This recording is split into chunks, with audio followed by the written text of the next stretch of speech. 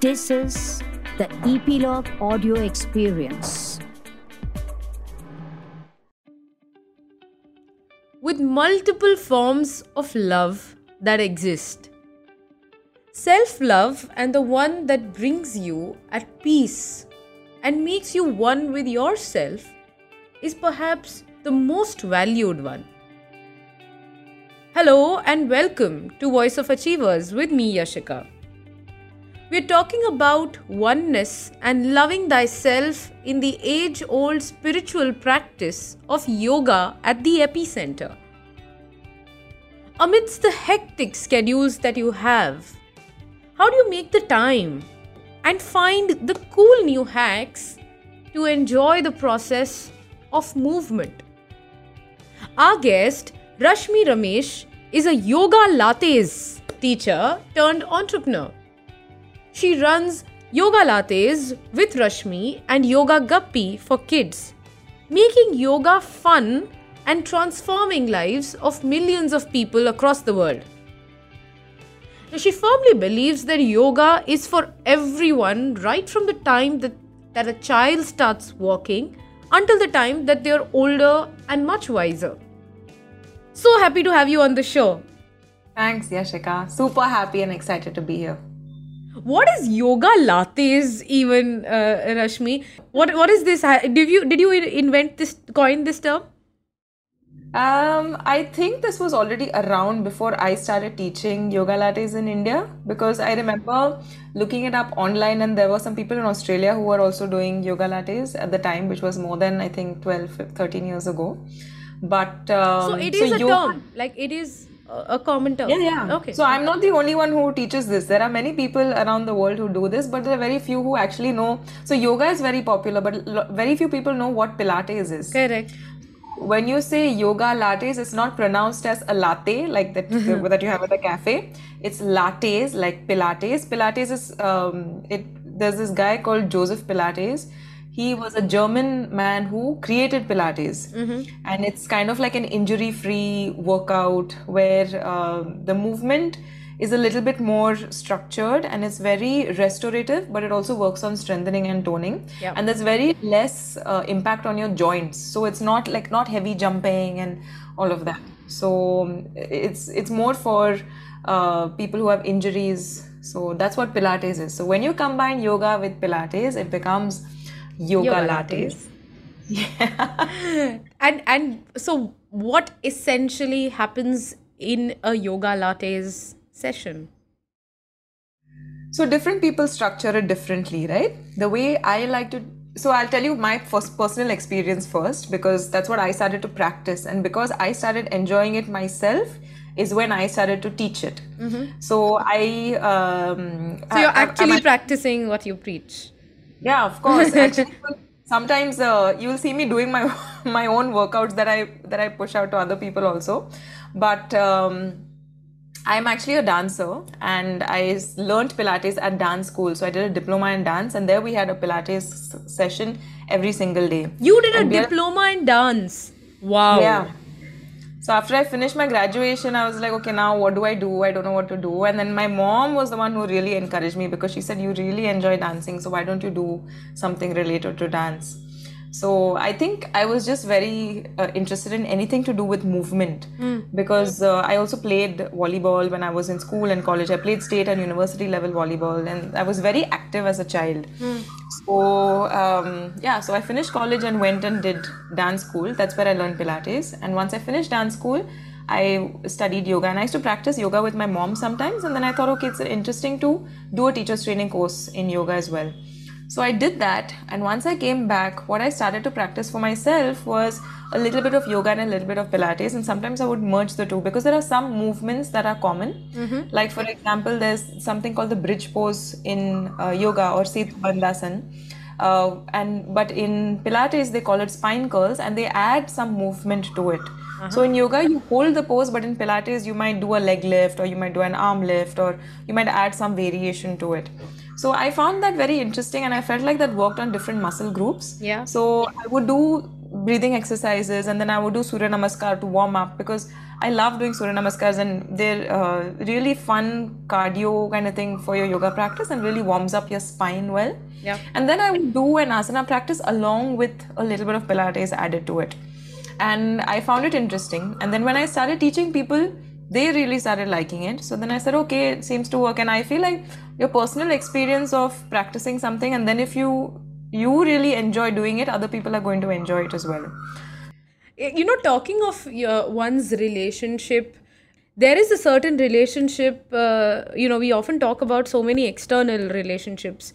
And because you're a yoga practitioner, there is one which is internal, and your relationship with yourself, your bodies. Because we are in we live in an age and a day where our routines are packed. How do you bring in a simple movement schedule into your life or your structure in this routine life practice that you have? So if you ask me, I feel like I'm already a movement addict. So well, that's who you are. I don't know if you ask a yoga teacher, the thing is when you teach, you don't actually practice, because you're watching other people do it, and you have to instruct and guide them and ensure that they are doing it the right way. So you have to make the time for yourself to practice. So it's very different being a teacher versus being a practitioner. Okay. So if there is somebody who's starting out, I would say that you should start small, because since it's the first few months of the year, I'm sure a lot of people have their New Year resolutions. I know. I mean, like, I want to do this, I want to end up doing this, but they don't have a format of this is how I want to achieve it. Yeah. Or the goals are very lofty and it's very hard to get to it. So even 10 minutes in a day is great. Move on to adding from 10, move on to 15 minutes, and slowly you'll start building that discipline of, like, what is 10 minutes? It takes you maybe 10 minutes to sip on your coffee. Yeah. So just adding 10 minutes of movement in a day really, really works. And then you really feel like, okay, this made me really energetic. Maybe I can add a little bit more. So I would say the first thing is to start with small goals, small realistic goals. Because I've had people who are new moms who have maybe 2 or 3 children, and they just like, we can't find the time between, changing nappies and, running behind the kids. So I said, do 10 minutes. That will really, really work wonders for you. And if you ask me, like, it's very important to prioritize your health more than anything else, because if you're not healthy, you're not going to be able to do anything. Yoga every day, or blend it in with other practices as well? So it's like it's two sides to the same coin, if you ask me. Personally, I prefer blending it with other things. I go boxing twice a week, I swim, I hike. I do too many things sometimes. I feel like my family thinks I'm crazy, but I like doing an Ashtanga yoga practice, which is a very intense form of yoga actually. And what else? I also lift a little bit of weight for strength training. So I do a lot of different things. But if you suppose you do yoga every day for maybe 30 days, suppose you do the same thing, you will definitely see an improvement from day 1 to day 30 if you do the same routine. Got it. But if you're looking at externally, just at your body, because yoga works not only on your body, it also works, it's union, right, of your body, breath, mind. So if I only talk about the physical practice of yoga, if I do the same routine for 30 days, I will definitely see an improvement in my physicality, which my flexibility may improve, my strength may improve. The asanas that I do, there'll be a definite improvement, but you're only working on those certain muscle groups then. So I think it's important to combine a little bit of strength training or a little bit of cardio with your yoga practice to have a overall like a wholesome kind of you don't eat Chinese food every day. You like to combine. Maybe you'll have Indian food one day, Italian food one day.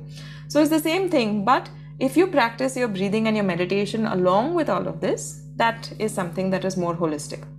Talking about being holistic and because you mentioned just the physicality versus so many other things, the mind and the body. Talk to us about the love for your mind and the body. So I always say that health comes before wealth. And a wise person will always know that this is the secret to a happy life.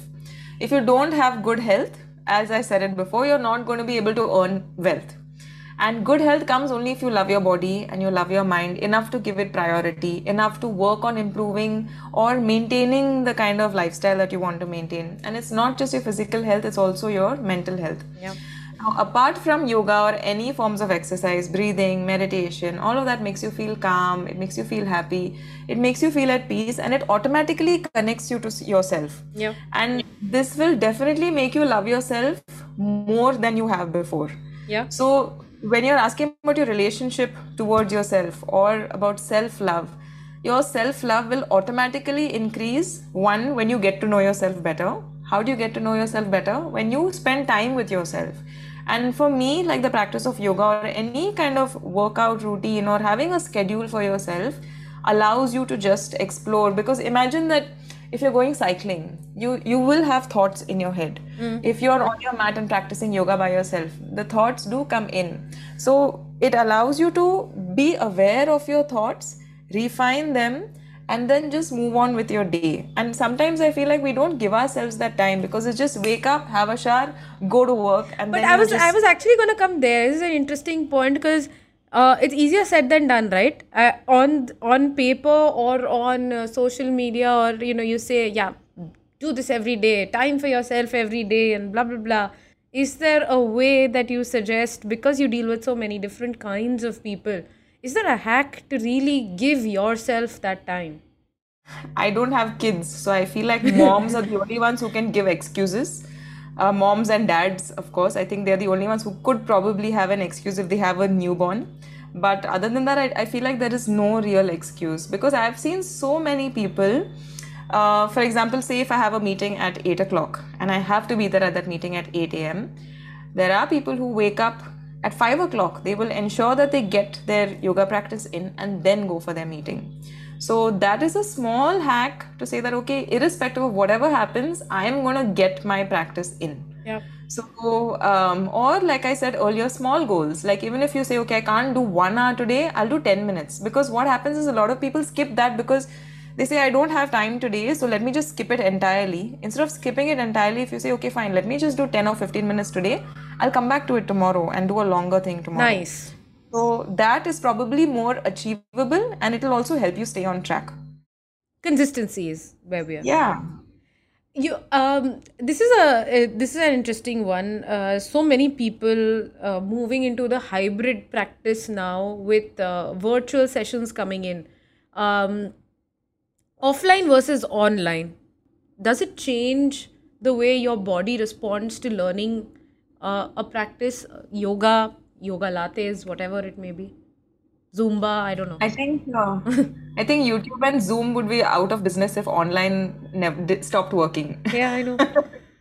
So I think it's to each his own. I think that's how it is, online versus offline, because I taught almost for a decade, I taught offline. And when there was no lockdown and all of that, people didn't even like get into it that much. Zoom was something that only people use for business meetings. But see, offline has its perks. You can correct the posture of your students. Yeah. So if I'm with you and teaching you at a particular space, I can help you directly. So I just, press your back and allow you to get deeper into the pose. There's a lot more social interaction. Like you're able to build a nice social network with people who come into your class. Things like partner work is something that you can do when you practice yoga in an offline setting. But eventually, I think the goal is the same, which is you get on your mat every day, follow your teacher's instructions. And with an online learning, the onus is a lot on you because you have to listen to what I'm telling you as a teacher and then figure out a way to correct yourself. Yeah. Because I can only say so much, but you have to figure out, okay, is my heel touching the mat? If my heel is not touching the mat, what do I need to do to press it down in a downward dog? Yeah. So that self-correction happens when you do it online. And I think that really gives you the chance to get to know your body and become more aware yourself. Interesting perspective. And it's convenient because I have a lot of people who come online and they don't have to go anywhere, especially like since I live in Bombay and Bombay traffic is insane.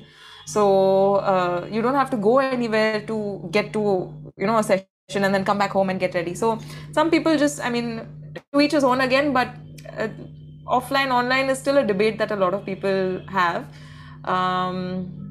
as a teacher, I like online because it's convenient. Yeah. But I think offline is great for a personal touch. To Yeah. have that one-on-one interaction with people. Also the energy, maybe. The energy, yeah. You can sense the energy of the room, but I feel like as a teacher, it's important for you to also keep the energy of the group together, whether you're doing it offline or online. Oh yeah? So, yeah. How do you make this fun? I crack silly jokes. See, the thing is, for me, I always feel like a smile is very important for you to have, whether you're working out, whether you're doing anything. So every time I keep saying, smile and do this pose, because also, I don't know if you know, but if you smile, you're actually relaxing your cheek muscles. Yeah. So, suppose we are in this very intense boat pose. I say, show me your gentle smiles. And everybody just starts laughing because they're like, we are dying in this boat pose, Yeah. which is what and you want us to smile. So, yeah, I think bringing your personality to a session is very important. Yeah. And then adding some flair to it. So, if you connect with someone with just that human emotion, you can make anything interesting. What does achievement mean to you, Rashmi? Honestly, if you asked me this question 10 years ago, my answer would be very different. I know. But I get so many emails every day from people from all over the world whose lives have changed because of small, simple things that I've probably done with my teaching. And some of them really leave me teary-eyed. And it's people from all ages, right? From like little ones to senior citizens. So I feel like being able to make this kind of an impact and helping people achieve good health or changing the way they think about yoga or movement, changing the way that they think about, having a good healthy lifestyle and changing their lives in a way, I think that is more of an achievement than anything else for me. Lovely. Thank you so much. Thanks for those interesting little insights and yoga lattes. May you continue with the self-love and may all of us find that oneness with self like you have. Keep spreading the love and energy. Thanks so much for being on the show. Thanks, Rashmi. Thank you, Yashika. It's been a pleasure. Real pleasure. Thank you so much for having me here. Thanks for tuning in. Feel free to share your thoughts and feedback in the comment section. Do rate us on Apple Podcasts if you like the episode. Subscribe or hit follow Voice of Achievers on Apple Podcasts, Google Podcasts, Hubhopper, Spotify, JioSaavn, Gaana, or wherever you get your podcasts from. Send us an email on editor@voiceofachievers.com or find us on voiceofachievers.com to share guest suggestions or topics that you'd like us to cover. Don't forget to tune in next week again. Voice of Achievers on Epilogue Media.